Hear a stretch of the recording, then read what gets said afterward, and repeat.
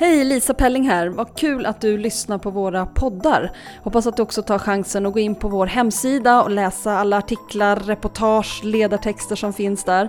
Kolla gärna också på sidan hur du kan stötta vår verksamhet. Och du prenumererar väl redan på vårt nyhetsbrev. Observatörerna. Det är de som i ett allt mer byråkratiserat och svårmanövrerat samhälle gör tidningen till det viktigaste vapnet mot förstelning och maktmissbruk. Som tar upp kampen mot det som tycks dumt, gement och vrångt.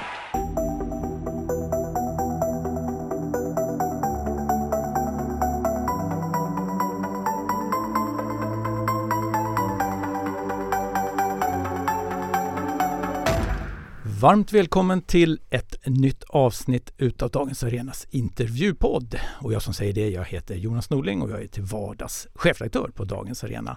Och varmt välkommen säger jag också till säsongens första gäst, Mattias Landgren. Ja, men härligt, tack så hemskt mycket Jonas. Känns lite speciellt att få första gäst här nu i coronatider också. Ja, och precis som du säger så är du första gästen i coronatider. Vi har ju legat nere med den här intervjupodden främst av den anledningen att jag tycker det är så tråkigt att inte kunna träffa personer jag intervjuar. Det här med att föra intervjuer via länk och liknande, det är inte riktigt min grej.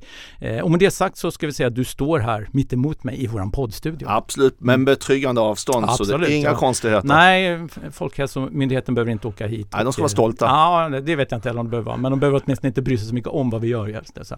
Men det hoppas vi att du lyssnare vill göra, för vi ska snacka med varandra här i ungefär en halvtimme, 45 minuter framåt.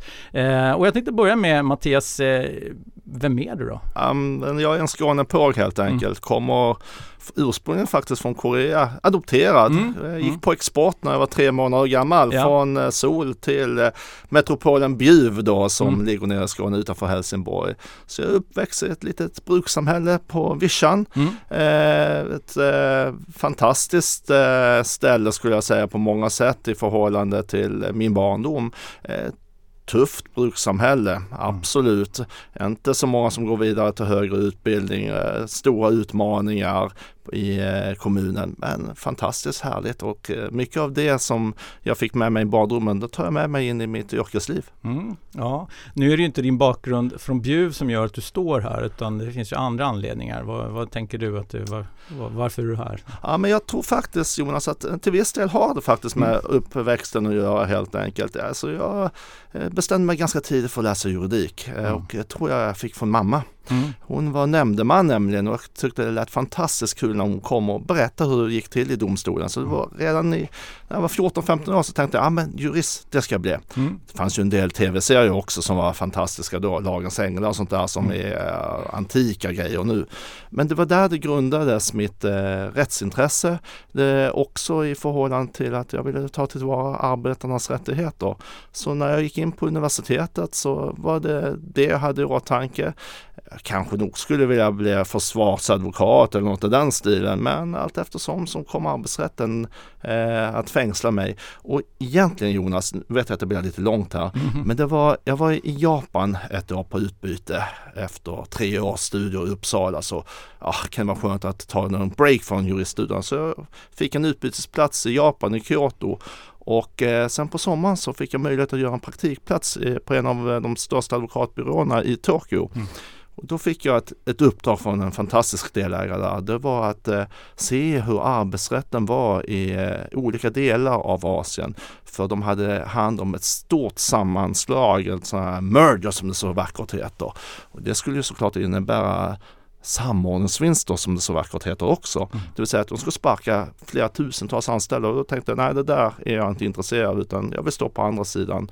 Så när jag kom tillbaka och gjorde klart min utbildning, då ansökte jag om praktik på något som då heter LO-TCO Rättsskydd, där jag nu är vd för. Och det var faktiskt mitt första jobb. Och det var också på det sättet, Jonas, att LO-TCO Rättsskydd hade aldrig tagit in någon praktikant tidigare, så jag var den första. Okej, ja. Nu har ju lyssnarna fått en väldigt diger bild av vem du är och varför du är här. Som sagt, du är en nybliven vd på LO-TCO Rättsskydd. Och det tänkte jag att vi skulle prata lite närmare om. Jag tänkte dock att vi skulle stanna kvar lite med vem du är. Nu har vi fått en liten bild av din bakgrund och varför du ville bli jurist. Du hoppade rakt in där och var liksom väldigt, väldigt konkret här i beskrivningen. Säger det någonting om vem du är? Ja, jag tror faktiskt det. Jag hann inte ens ställa frågorna så svarade du på dem. Nej, men lite så. Jag är som vanligt, som det så heter, resultatinriktad.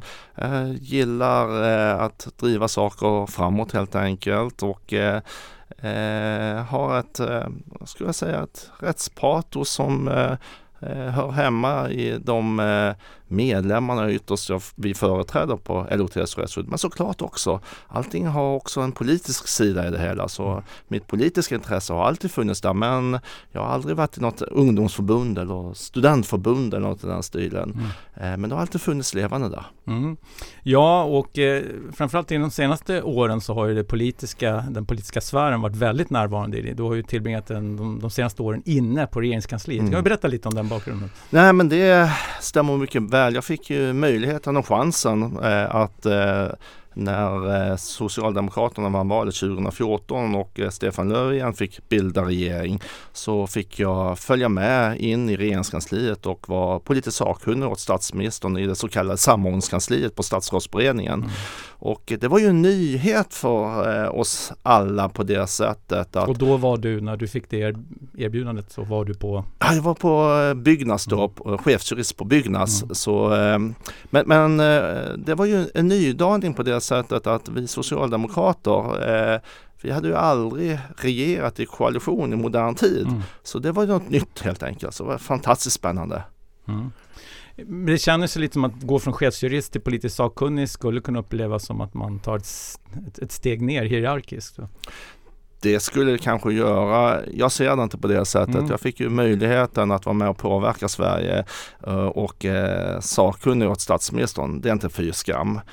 Dessutom var det ju så fantastiskt intressant också den portföljen jag fick ha. Och det var på det sättet på samordningskansliet så är det som så att allting måste passera där innan det blir regeringsbeslut. Det ska förhandlas med fackdepartementen och såklart med koalitionspartnern också. Och till syvende och sist ska allting passera statsrådsberedningen, och då är det vi sakkunniga som då har ett jättestort ansvar för detta. Och jag fick ju förmånen att ha hand om arbetsmarknadsdepartementet, infrastrukturministerns frågor och landsbygdsministerns frågor som då var på näringsdepartementet. Så en mycket mer utmanande och spännande portfölj tror jag inte man kan ha. Nej, och sen så gick du då vidare från sakkunnigrollen till att bli statssekreterare. Ja, och det är ju så att ett snäpp uppåt. Det är inte ovanligt att de som har suttit på just samordningskansliet får möjligheten sen att också ta och bli statssekreterare. Och det var en fantastisk tid i förhållande till att just vara sakkunnig och sen så gå till och bli statssekreterare. Det skulle jag aldrig velat göra på det sättet att man går in till statssekreterare direkt, utan det var en jättebra bit för min del i alla fall. Det är såklart och för olika. Två olika ministrar? Ja, för två olika ministrar. Anna Johansson och nu senast då Thomas Eneroth helt enkelt. Två fantastiska människor och två stycken personer som jag verkligen högaktar och är väldigt kompetenta. Det är fantastiskt kul att få jobba för dem. Du inledde ju med att beskriva den här resan in i regeringskansliet, att det var en ny situation för socialdemokratin att regera i koalition och med allt vad det inneburit de senaste åren. Så hur skulle du beskriva den här tiden då utifrån ditt perspektiv? Var det förvirrande för många som var vana med andra situationer eller andra grunder för sitt regerande? Ja, fantastiskt dynamiskt skulle jag säga. Vad betyder det? Ja, låt mig förklara det. Det lät ju nästan som ett lite politikersvar där. Jag är medveten om det. Men dynamiskt menar jag att ingenting var statiskt på det sättet att vi kunde inte fråga någon, men så här gjorde man, eller det kom någon klok gubbe eller kvinna in och sa att men så här ska ni göra. Utan vi var ju tvungna att uppfinna hjulet på nytt. Och det var det som var så enormt fantastiskt och dynamiskt, den processen.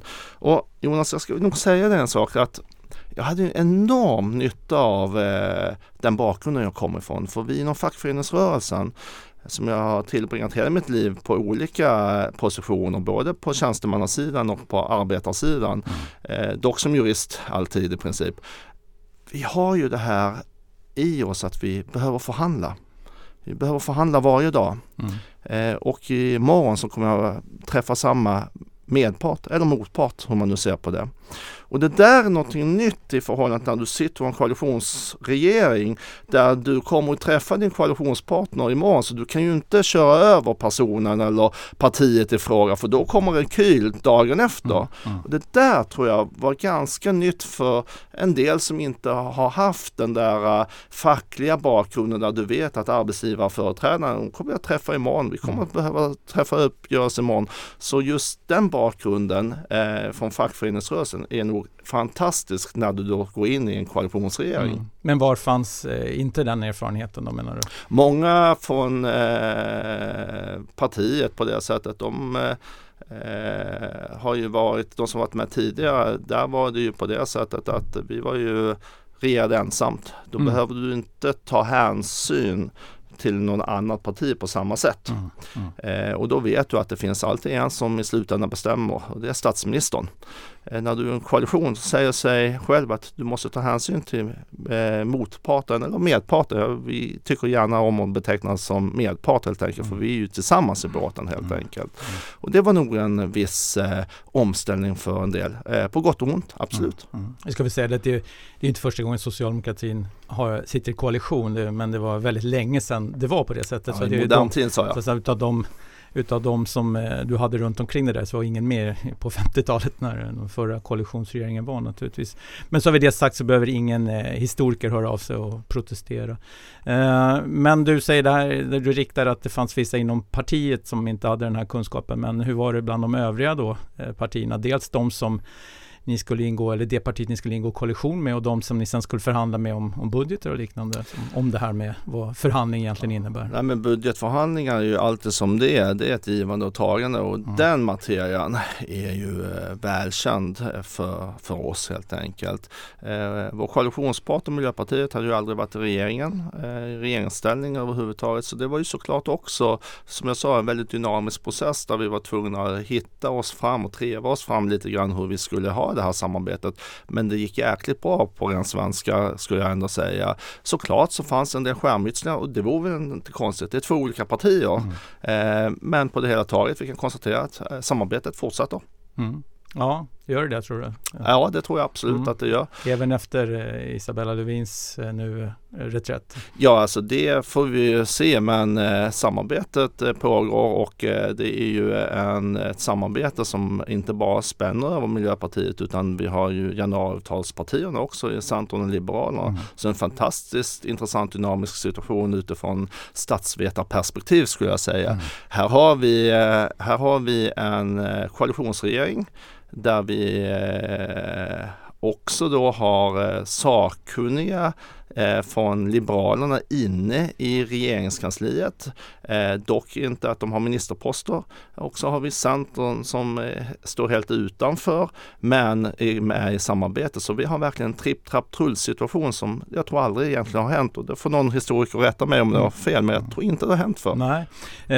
Vi ska återkomma kring relationerna med Centern och Liberalerna, men vi ska ändå, när du och jag står här så just nu så har klimataktivister blockerar broar i centrala Stockholm för att hindra bilismen och gör det väldigt tydligt att man förväntar sig att riksdagens politiker ska visa ansvar för klimatförändringarna.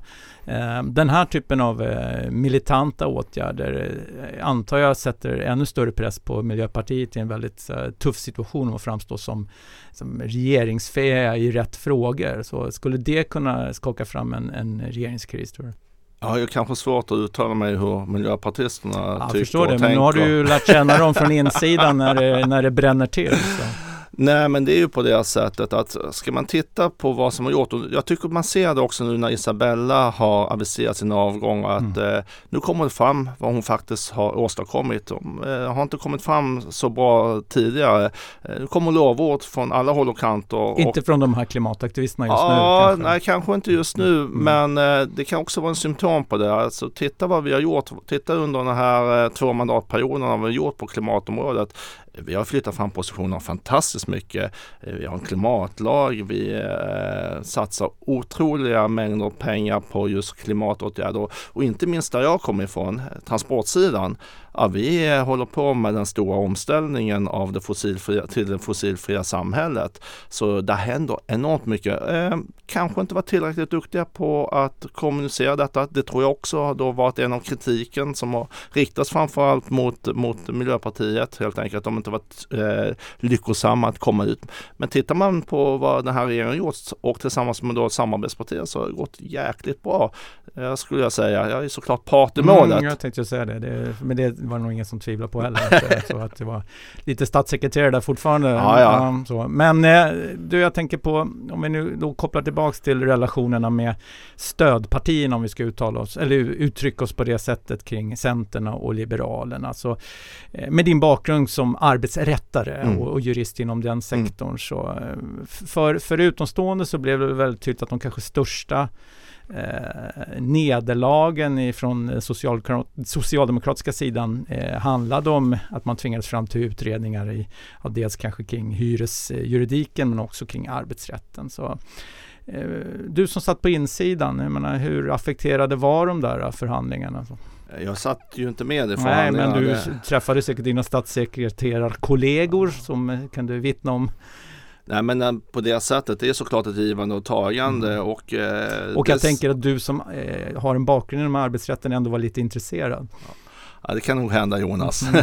Nej, men på det här taget, det är såklart ett givande och tagande och ytterst, och det måste man alltid ha i åtanke, ytterst om vi inte skulle kunna formera den här koalitionen eller avtalskonstruktionen, då skulle det vara någon andra som styr. Och med tanke på också i förhållande till vilka utmaningar vi har haft nu med corona, så är det ju väldigt bra att vi fick fortsätta styra. Det är min absoluta övertygelse att det där var bra för helt enkelt för Sverige. Låt vara att alla kanske inte delar min politiska uppfattning där, och det har jag respekt för. Men det innebar ju såklart också den smärtsamma åtgärder eller medgivande från från mitt parti helt enkelt. Ingen hemlighet att värnskattens avskaffande är vi kanske inte den främsta förkämpen för. Arbetsrätten ska man väl vara på det klara med att det där är tudelat, skulle jag säga. Parterna har ju tidigare diskuterat, det är inte första gången de sitter i de här LAS-förhandlingarna som det så nu vackert heter, utan det har man försökt med flera år, så det är ingen nyhet egentligen om jag ska vara riktigt ärlig.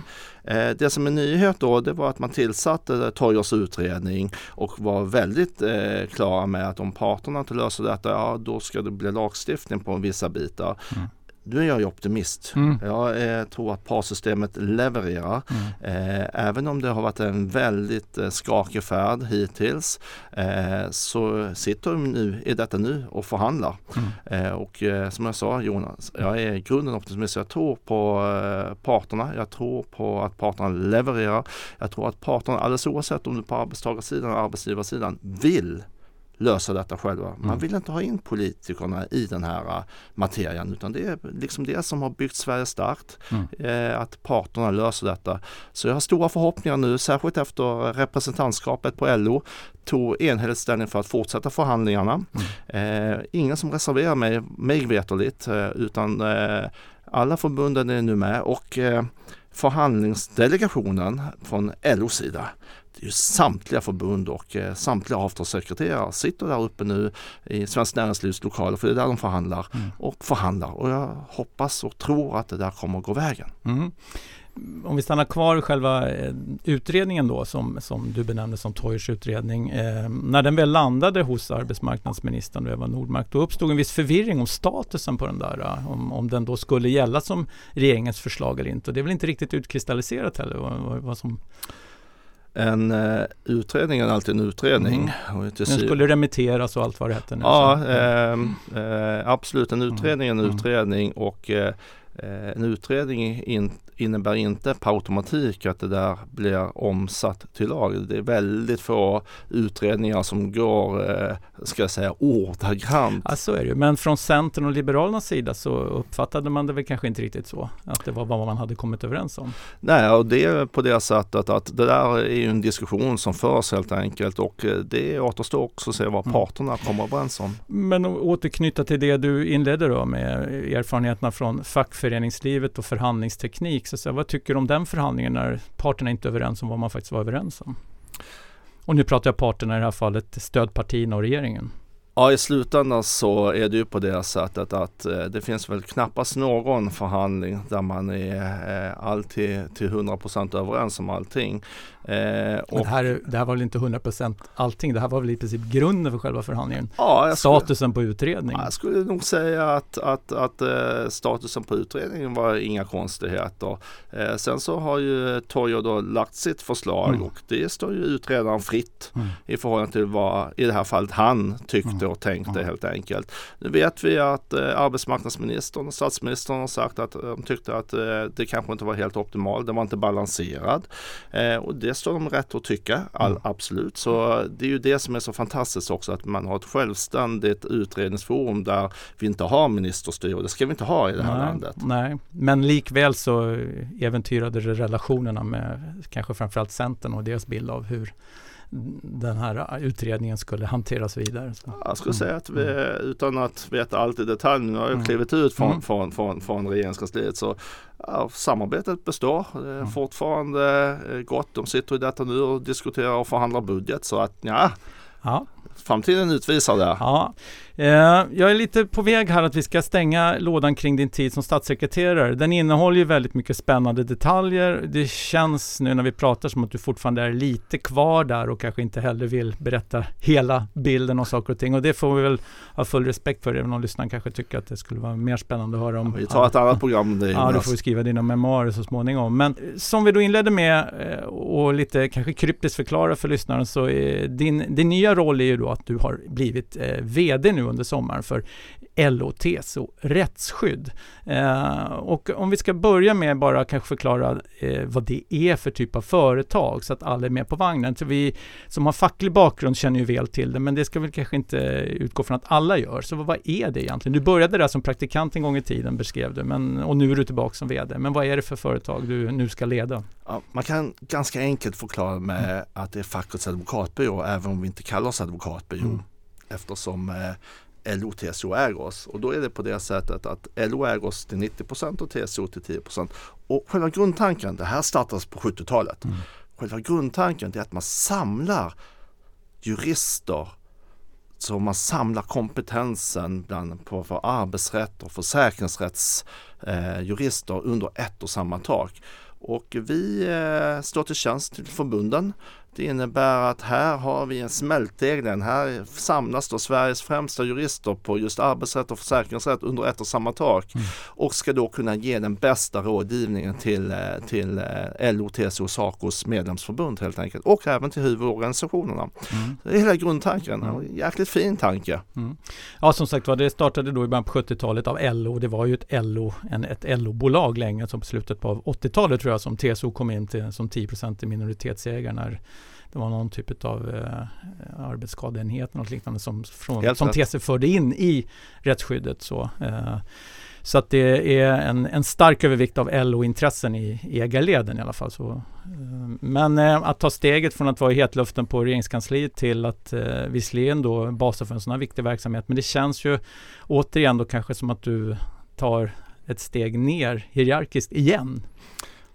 Det är mycket möjligt att folk tycker det, och jag har inga problem med det. Jag tycker det är bra att man också inte i det här fallet stannar för länge i politiken. Det är ju på det sättet att 4 år som statssekreterare, då innebär att en del reformer som man gjort kommer tillbaka. Jag är inte säker på att man själv ska ändra om sina egna reformer. Sen är det ju på det sättet att den här tjänsten, den växer inte på träd. Sen 70-talet, som 71 tror jag vi startade verksamheten, så har vi haft 2 vd. Jag blir en tredje.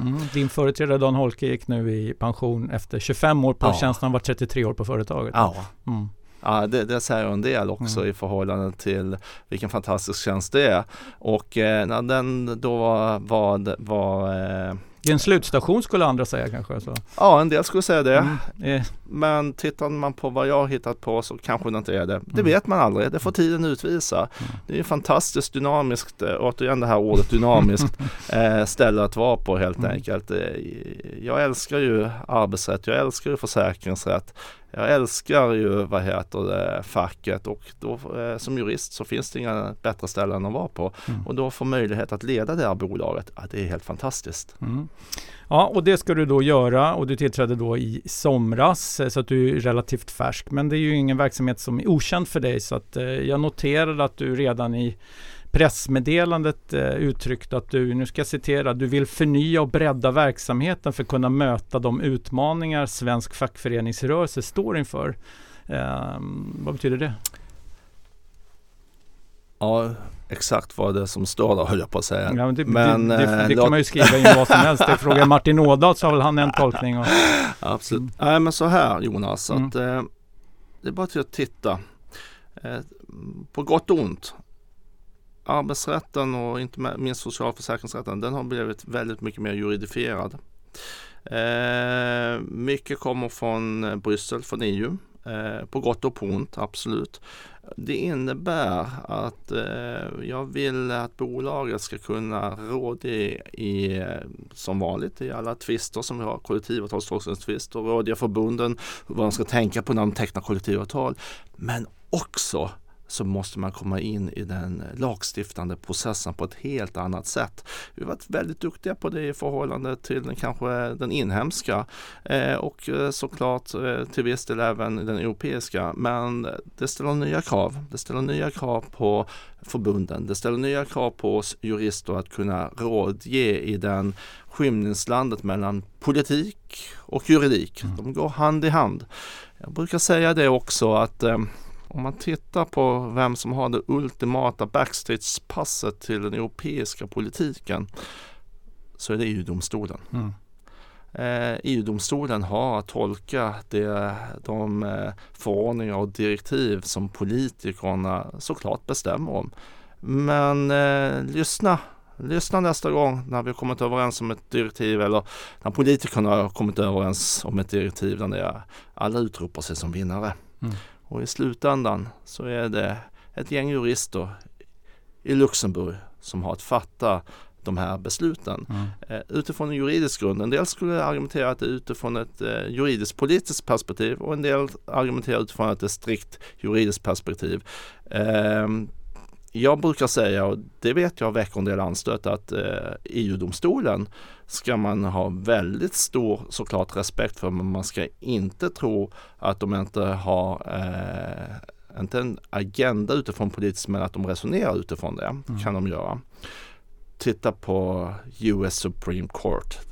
Kanske det viktigaste en president har, det är att nominera sin domare till högsta domstolen i USA. Jag säger inte att det är ett likhetstecken med EU-domstolen, men det finns en del likhetstecken ändå skulle jag säga, att de har en väldigt stor inflytande över den politiska utvecklingen i unionen. Nu blir jag lite förvirrad här när vi pratar om bredda verksamheten och vi pratar EU-domstolen. Men först tänkte jag att du kanske såg att rättsskyddet skulle ha mera ärenden på EU-nivå och därmed få del av kakan som idag når jurister i Luxemburg och Bryssel. Men sen börjar du prata om att nominera domare. Är det också inte nominera domare. Förlåt, jag kanske var otydlig. Det var inte världsherravälde riktigt än. Så, men det här med att ta en del av kakan, att liksom etablera sig som processjurister även på europeisk nivå. Det är det du pratar om. Absolut. Helt rätt. Och det är på det sättet. Man måste använda de verktygen. Vi har en tendens i Sverige att vi vill inte utmana, testa gränser. Vi är väldigt försiktiga i det, på gott och på ont. De som varit medlemmar längre i unionen, de nyttjar nyttjar domstolen för att flytta fram sina positioner. Så är det. Och där tror jag vi kan bli lite modigare. Vi kan bli lite bättre. Vi ska framförallt bli väldigt skarpare när vi rådger våra förbund, och där tror jag och är övertygad om att LO-TCO Rättsskydd kommer att vara i framkanten och ska vara i framkanten i den processen. Är det för att det gynnar arbetsrätten, eller är det för att få en större del utav kakan när det gäller utgifter för jurister som förbunden har? Nej, det där är för att gynna medlemmarna. Det är att ta tillvara medlemmarnas intresse. Återigen är det på det sättet att vi är till för medlemmar. Det är därför man skapar LO-TCO Rättsskydd. Vi går inte med något vinstsyfte. Annars skulle man köpa advokater på stan helt enkelt. Utan LO-TCO Rättsskydd, att det är ett bolag som ska tjäna förbunden och dess medlemmar utan att komma vinst. Så att det finns inga sådana aspekter. Och det är ju på det sättet att väldigt mycket av just arbetsmarknadens spelregler, det diskuteras nere i Bryssel och EU, och då måste man vara med. Men det är klart att ni inte ska gå med vinst enligt det då, eller det är klart, men det är tydligt i direktiven redan från starten att det är inte ett vinstdrivande bolag. Men vi kanske ändå ska låta lyssnaren förstå hur er intäktsmodell ser ut. Intäktsmodellen är att vi debiterar per timme helt enkelt. Det är förbunden som avropar tjänster, och så debiterar vi per timme. Och eventuella vinster i form av skadestånd och liknande, de plockar inte ni någon procent utav, utan de går direkt tillbaka till förbund eller enskild individ? Ja, det går tillbaka till förbunden, och i de flesta fallen såklart till medlemmarna. Det är ju medlemmarna vi företräder. Det är ju som till exempel om du har ett kollektivavtal, så finns det ett allmänt skadestånd för brott mot kollektivavtalet. Det går ju till förbundet. Men när vi driver in löner och när vi tar tillvara medlemmarnas intresse i förhållande till att de kanske blivit uppsagda eller avskedande utan saklig grund eller laga skäl för det, allmänt skadestånd, det går ju såklart till medlemmen. Så vi brukar göra en sammanställning hur mycket vi drar in varje år, och det är betydande summor vi drar in. Ni har ungefär 40-45 anställda. Hur många av dem är jurister då? Jag skulle säga ungefär 80% av dem är jurister. Och en omsättning på runt 60 miljoner per år. Nu sätter man mig lite grann på potten. Jag skulle säga 160 miljoner skulle jag säga. Egentligen inte det som jag är ute här, utan det är mera, du snackar om fackets advokatbyrå.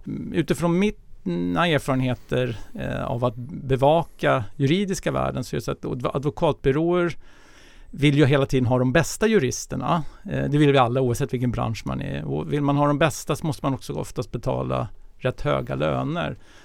Hur är det för er? Konkurrensmässigt kan jag tänka mig att det är svårt att toppa upp mot riktiga affärsjuristföretag och så. Men det stämmer helt rätt, Jonas. Jag skulle säga att vi tävlar inte mot advokatbyråerna, ska inte göra det. Nej. Däremot ska vi såklart ha konkurrenskraftiga löner. Absolut, men vi kommer aldrig betala lika mycket som byråerna, ska inte göra det. Vi kommer inte betala lika mycket som arbetsgivarförbunden avlönar sina jurister. Men vi ska vara konkurrenskraftiga, och när jag säger konkurrenskraftiga, det är i förhållande till andra förbund och i förhållande till inte minst statliga yrken helt enkelt. Det är ju på det sättet att många av våra jurister jobbar där av en anledning. Och de delar den fackliga värdegrunden. De delar det som förenar fackföreningsrörelsen, och då menar jag både från LO, TCO och SACO helt enkelt. Och därför vill man jobba där. Vi är nu inne i en spännande fas där vi nyrekryterar folk, och tittar på de som söker sig till oss. Ja, det är jätteduktigt folk och har ett brinnande intresse för fackföreningsrörelsen och inte minst att ta tillvara medlemmarnas intressen.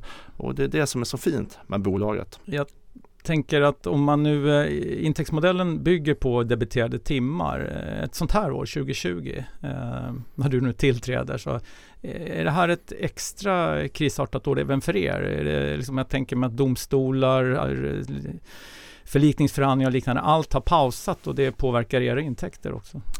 Det är för tidigt att säga det nu och hur det ser ut. Men verksamheten borde ni väl ändå kunna stämma av? Liksom, är den högre frekvent, lägre frekvent förhållande till jämförbart året innan? Så? Låt mig säga så här, Jonas, att det är lite mindre ärenden som strömmar in. Det har vi kunnat se under våren.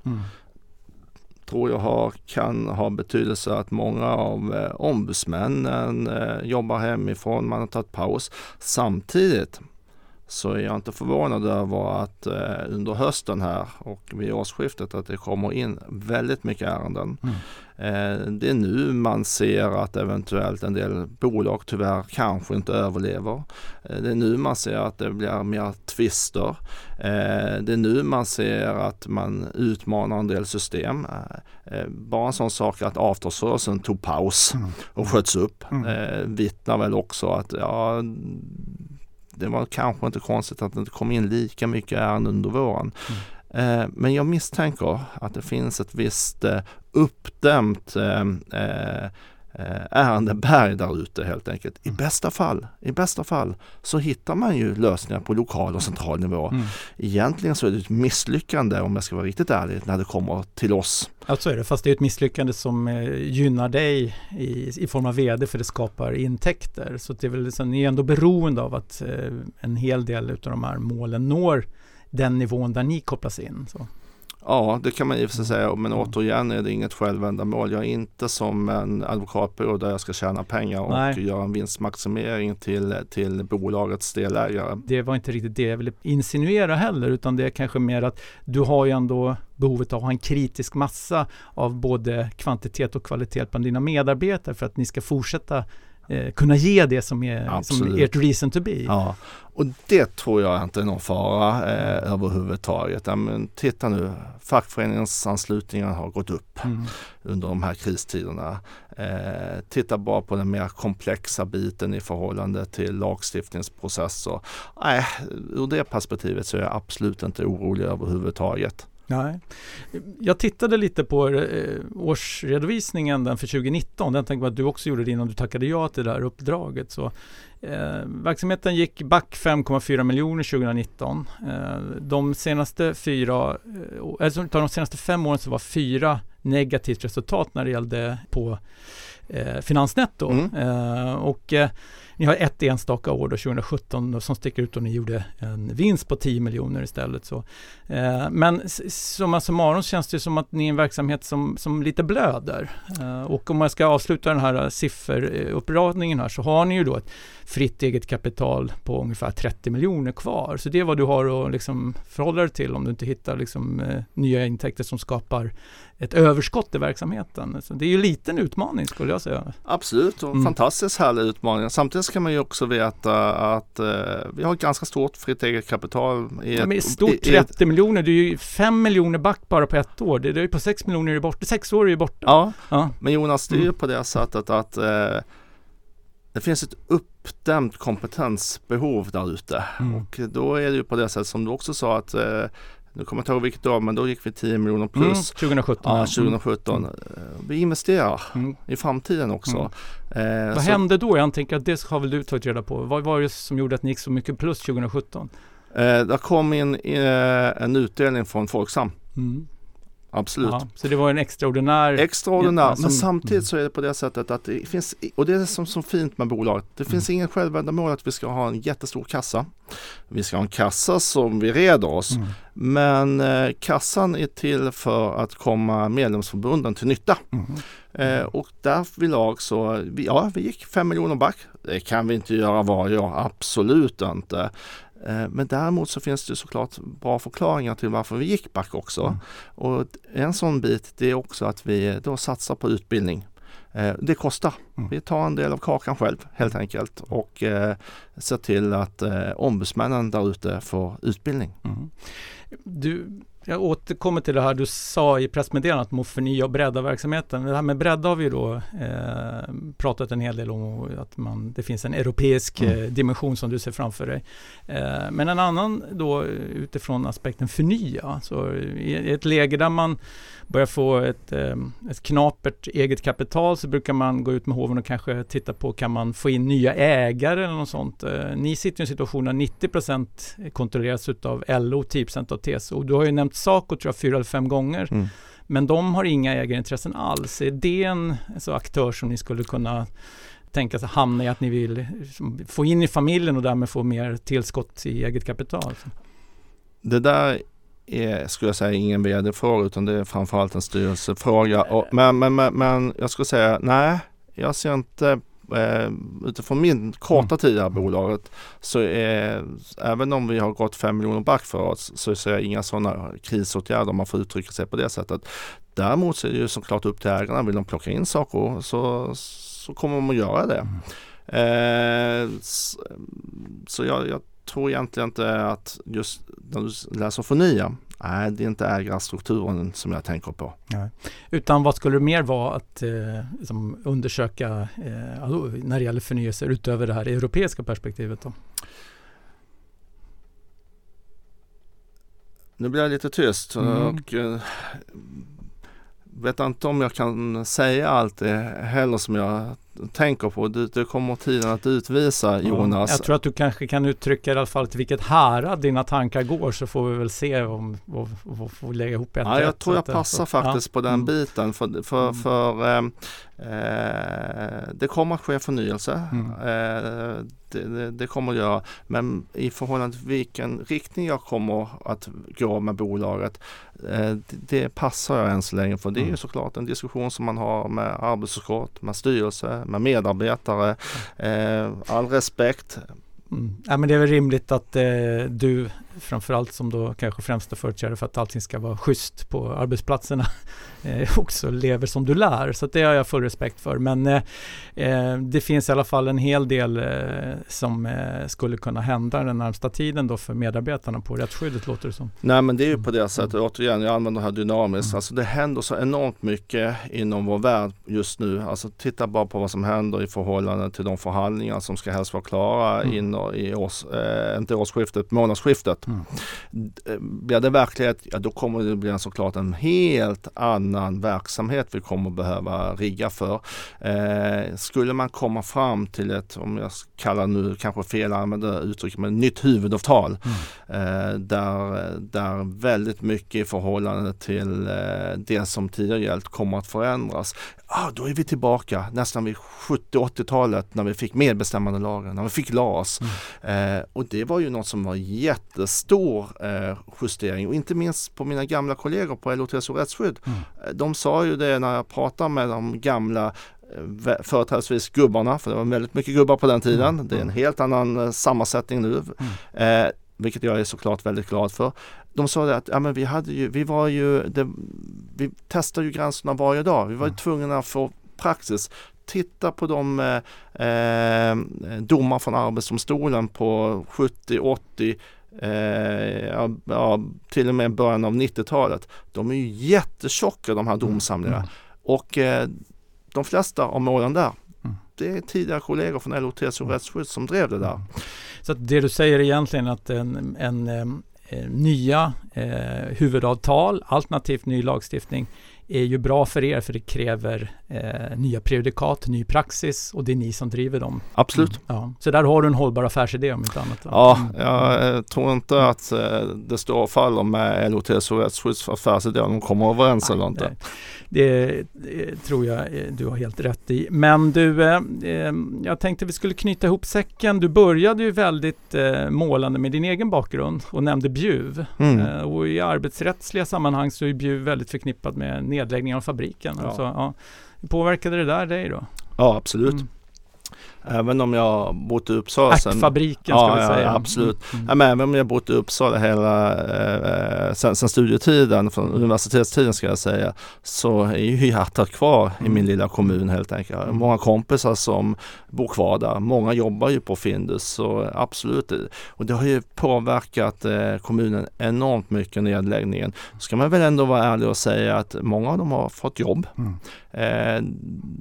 Det finns goda möjligheter i omnejd. Det är inte så jättestora pengar, men för kommunen, då var det såklart ett stort sår som öppnades upp.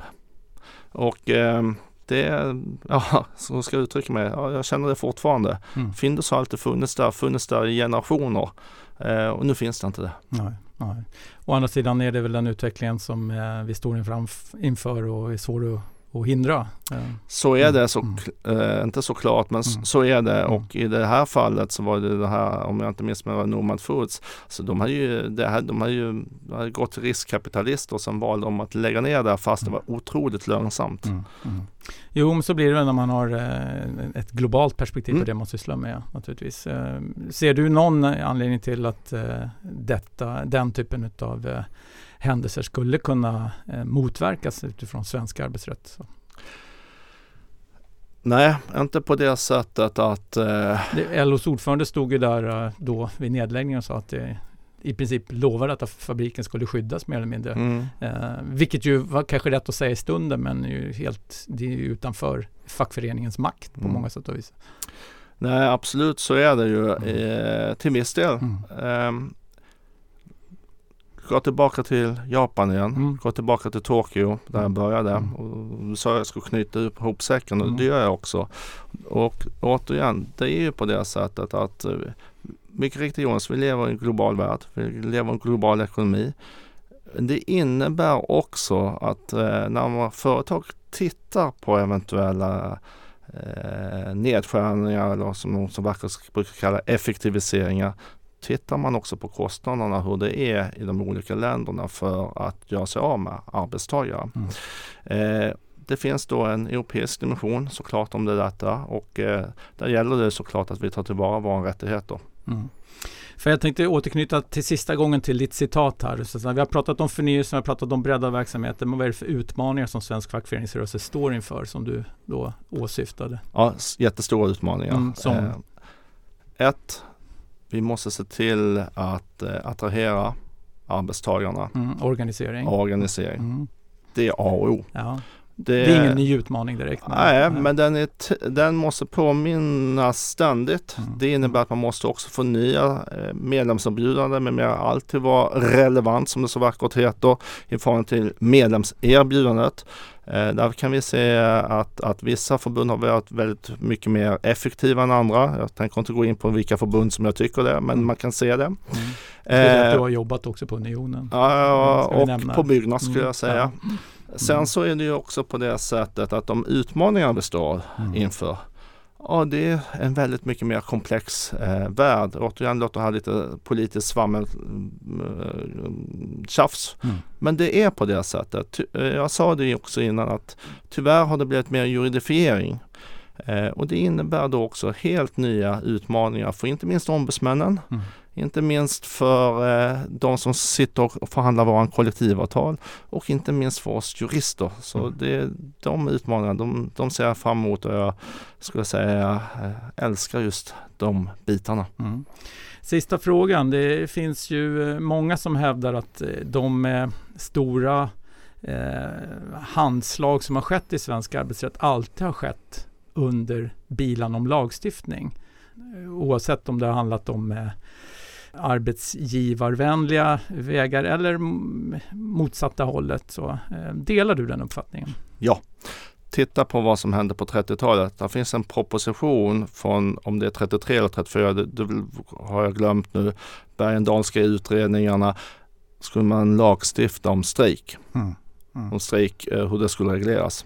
Parterna sa, nej, vi vill inte det. Vi träffar överenskommelsen. Så det har alltid varit ett stort, starkt hot från lagstiftaren, och har alltid inneburit att parterna i slutändan har gjort upp. Det är därför jag också tror att vi kommer att göra upp i de här LAS-förhandlingarna. Så att det innebär att du både är emot Toijers utredning på sätt och vis, samtidigt som du välkomnar den? Så här, jag delar den kritiken som såklart har framförts av både fackföreningsordförandena, arbetsmarknadsministern och statsministern, att den inte var balanserad. Gudmund har en annan uppfattning, och det är helt okej. I slutändan så tror jag återigen att hotet om lagstiftningen innebär att parterna tar hand om detta. Och jag skulle säga så här, Jonas, att de som sitter nu och förhandlar känner hela gänget, höll jag på att säga. Fantastiskt kompetenta personer, både på arbetarsidan och på arbetsgivarsidan. Skulle säga Torbjörn Johansson, Martin Westfeldt, Mattias Dahl som är på Svenskt Näringsliv. Ja, det är jättebra, jag har säkert glömt någon, det är inte meningen. Men de som sitter där nu, ja, jag tror på dem. Och jag tror att de kommer att lyckas helt enkelt. Men det kommer inte vara lätt. Nej. Absolut inte. Nej.